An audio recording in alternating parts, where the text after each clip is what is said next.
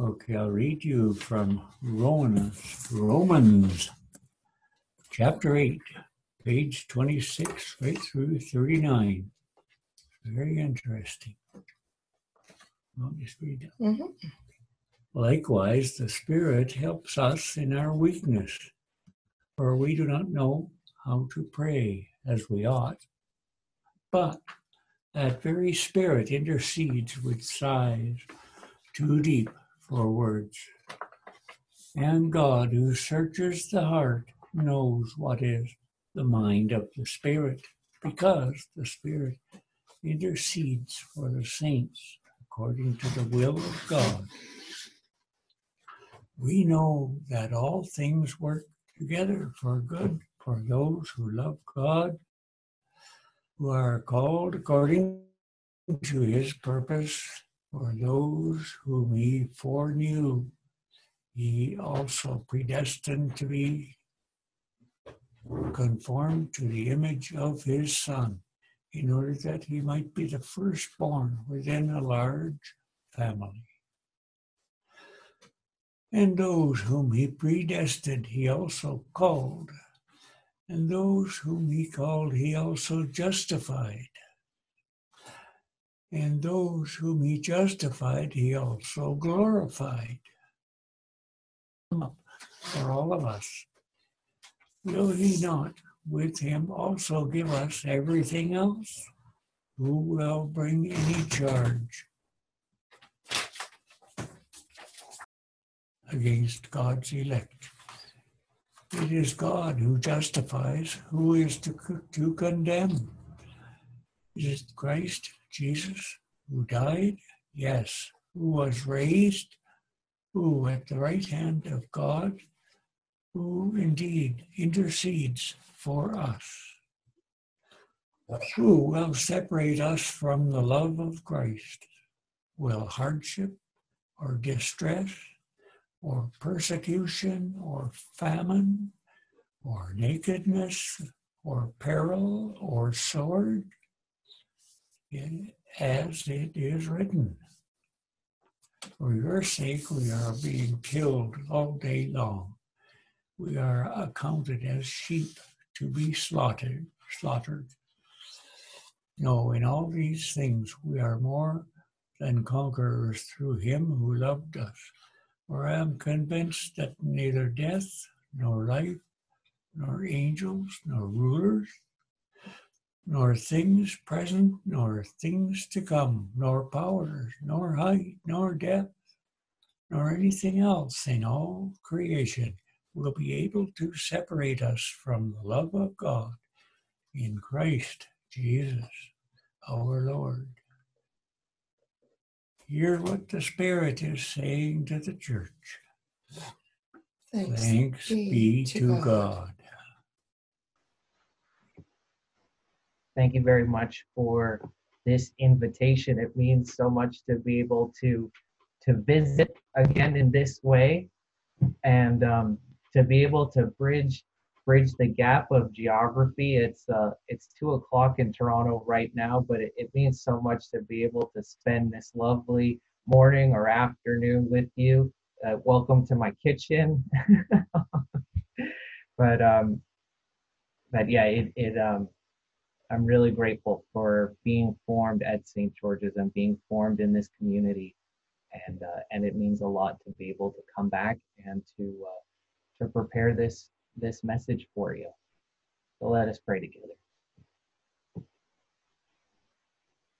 Eternal God, you are the beginning, the middle, and the end. Guide us so that our steps may be in your way. Keep us close, and let us experience the comfort of your presence and the strength of your word. And may the words of my mouth, the thoughts and meditations of my heart be acceptable in your sight. About 1 hour's drive north of Vancouver on the Sunshine Coast is one of the most premier climbing areas in North America, the stum is cheap. This piece of solid granite sticks up like a wall over 2,300 feet in the air. And in the summer and the fall, you can see rock climbers at various levels of their ascents. It's not uncommon for climbers to even spend the night in a sort of tent-like contraption when the day has ended and they've had to put off their attempt for the summit until daylight resumes the next day. There's a dizzying sort of equipment that's necessary for such a climb. It does, after all, take a lot of work to go against gravity. The climbers carry all their ropes, their harnesses, carabiners, and fall protection with them, especially bringing food and water to make the climb up. As you pull off to the side of the road and grab your binoculars, you can see the climbers slowly making their way towards the summit. What has struck me about climbing is how much of a team sport it actually is. You see, as the climber is scaling the rock, the lead, their climbing partner below is ensuring that the correct amount of tension on the rope is available for them. This keeps them safe by making sure that they're not able to fall. From the ground, it's often difficult to see the rope. It looks like this thin piece of cotton thread, yet nevertheless, it's a vital piece of safety equipment that ensures everybody's safety.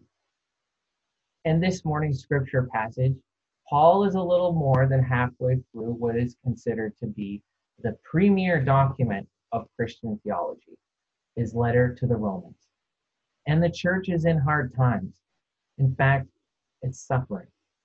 Not only were the early Christians viewed with scorn and contempt, but they were being actively persecuted and driven to the absolute margins of society, ridiculed for their concern for the poor and disadvantaged, mocked for being egalitarian and elevating the role of women, and rejected for their refusal to worship Caesar as God. The church in Rome faced so many trials. In our passage today, Paul is writing about both an internal and external struggle that believers are going to face. At the start in verse 26, he writes that the Spirit helps us in our weakness. For we do not know how to pray as we ought, but that very Spirit intercedes with sighs too deep for words. And God, who searches the heart, knows what is the mind of the Spirit. The word searcher here describes something more than simply looking for something misplaced like car keys or a cell phone when you're rushing out the door, but to really search, to get a flashlight and go slowly through a dark room full of all sorts of things when you're looking for that one thing in particular. Or perhaps it means searching the dark by listening. There is no doubt that God, in searching the dark places of our hearts, comes across all sorts of things that we would rather remain hidden. But the thing is that God is wanting to find above all else, and which Paul says he will find in the heart of all Christians, is the sound of the Spirit's groaning. The second external experience of suffering Paul writes about is the hardship, distress, persecution, famine, nakedness, the peril of the sword. And he quotes here Psalm 44, "For your sake we are being killed all day long. We are accounted as sheep." Paul doesn't mince his words here. He's speaking forcefully that suffering lies at the heart of Christian faith. Our faith isn't just some means of escape where we can abdicate and flee when we see hardships ahead. But the distinguishing characteristic of the Jesus way is the capacity to suffer alongside others. Fleming Rutledge says that our path is grounded in the real struggles of flesh and blood people who sometimes irritate us to no end, who drive us up the wall, but are nevertheless given to us by God to be our neighbors. St. Paul is not just speaking about hearts and valentines, but to act in love toward one another, because it's the only way that we can truly embody the life of Jesus who gave himself up to his enemies and a terrible death for our salvation. Suffering in our society remains a taboo topic among the likes of politics, sex, and money. It's a difficult subject to acknowledge, and in reality, most of us hope to get over or to avoid it by denying its very existence. There was an article in the newspaper a few weeks back about an amusement park that was looking to reopen. And in an effort to reduce the spread of COVID, the park management had banned screaming on roller coasters. They created a new policy to get people to scream inside their hearts instead of at the top of their lungs. Can you imagine that? Being strapped in a roller coaster, flying on the track in the loop-de-loop at over 100 miles per hour, and having to be silent? In truth, it kind of does feel like we're riding a terrifying roller coaster and being encouraged to just scream inside our hearts. COVID has stolen a lot from us. The lives we took for granted have been flipped upside down. Vacations have been canceled. Concerts have been indefinitely postponed. Stores and businesses closed. Our community resources, like the gym and other community centers, have been taken by the virus too. This has been a time of change and transition, where a phone call or a conversation at the end of a driveway has replaced the opportunity to get together. The good news is that God enables us to be completely honest with the situation. While we may not be physically attached to God with harnesses and climbing ropes, Paul famously writes, "He who did not withhold his own son, but gave him up for all of us, will he not also give us everything else?" There is now no more condemnation. When we get Christ, we get it all. There's nothing that can separate us from the love of God. And we can find hope in the midst of this hardship because this is where we find Jesus, actively working to rectify everything back to him. Jesus knows what it is to suffer. Jesus experienced the death of his friend Lazarus, being isolated during his arrest and trial, and worst of all, feeling abandoned by his Father. And yet, Jesus did not scream inside his heart. He cried aloud for all to hear, "Father, why have you forsaken me?" That gives us permission to do the same. Jesus did not remove himself from suffering. He entered into it, and he enters into our suffering because we are in God and nothing can separate us from that love. Because resurrection, not death, has the last word. Therefore, our cries will turn into singing. This past Friday was the death of John Lewis. John Lewis was the son of sharecroppers and marched with Martin Luther King Jr. in Selma, Alabama. He spent his life dedicated to the civil rights movement, eventually getting elected to the House of Congress, where he was known as the conscience of the House. John was the third of 10 children, and growing up would split his time between school and the fields, leaving at harvest time to pick cotton, corn, and peanuts. He was first arrested as a young man in 1960 when he was detained for taking part in a restaurant sit-in in Nashville, Tennessee. After that first arrest, Mr. Lewis lost his family's goodwill. When his parents had learned that he had been arrested, they were ashamed. They taught him as a child to accept the world as he found it. When John asked his parents about the sign saying "colored only," they told him, "That's the way it is. Don't get into trouble." But getting into good trouble became the motto of his life. Paul articulates that in everything God works for good with those who love him. I used to have this larger than life view of suffering, that Christian suffering means standing up to tyrants. And now I realize that For most of us, it means something less glamorous and a little more ordinary, being mindful of the needs of others. That living a life shaped by the cross doesn't necessarily involve lying in front of a tank. It might mean making a call to a bereaved person. It might mean reaching out to a person of a different background. It might mean asking your children or spouse to forgive you for your defects. It might mean confronting a friend about a self-destructive habit or asking for help with one's own self-destructive habits. In everyday situations like these, we are among those who for Christ's sake are being killed all day long. And yet in all these things, we are more than conquerors through him who loved us. In his memoir, John Lewis writes about what he learned from his seminary professors. And something that struck out to me was when he wrote, "Suffering can be nothing more than a sad and sorry thing without the presence on the part of the sufferer with a graceful heart, an accepting and open heart, a heart that holds no malice towards the inflictors of his or her suffering." Now, this line can be difficult to internalize.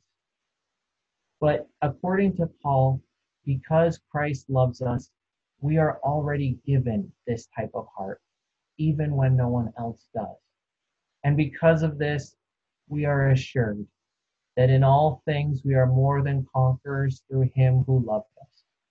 For I am sure that neither death, nor life, nor angels, nor principalities, nor things to come, nor powers, nor height, nor depth, nor anything else in all creation will be able to separate us from the love of God in Christ Jesus, who is our Lord. Amen. All right, let us open our hearts, find our voices, and sing the new words to this beautiful version, this traditional melody, an Irish song, originally Wild Mountain Time. Here is More Voices, 79, Spirit, Open My Heart.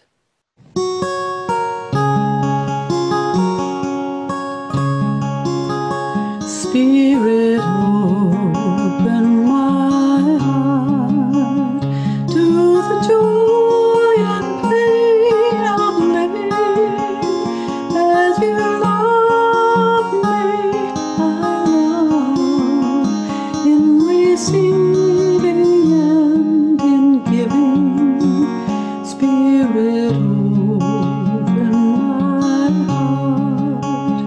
God, replace my stony heart with a heart that's kind and tender.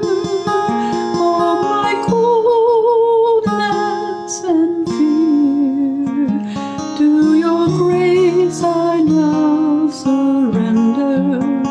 Spirit, open my heart to the joy and pain of living. As you love me, I love in receiving and in giving. Spirit, open my heart. Write your love upon my heart as I go my story. In each thought,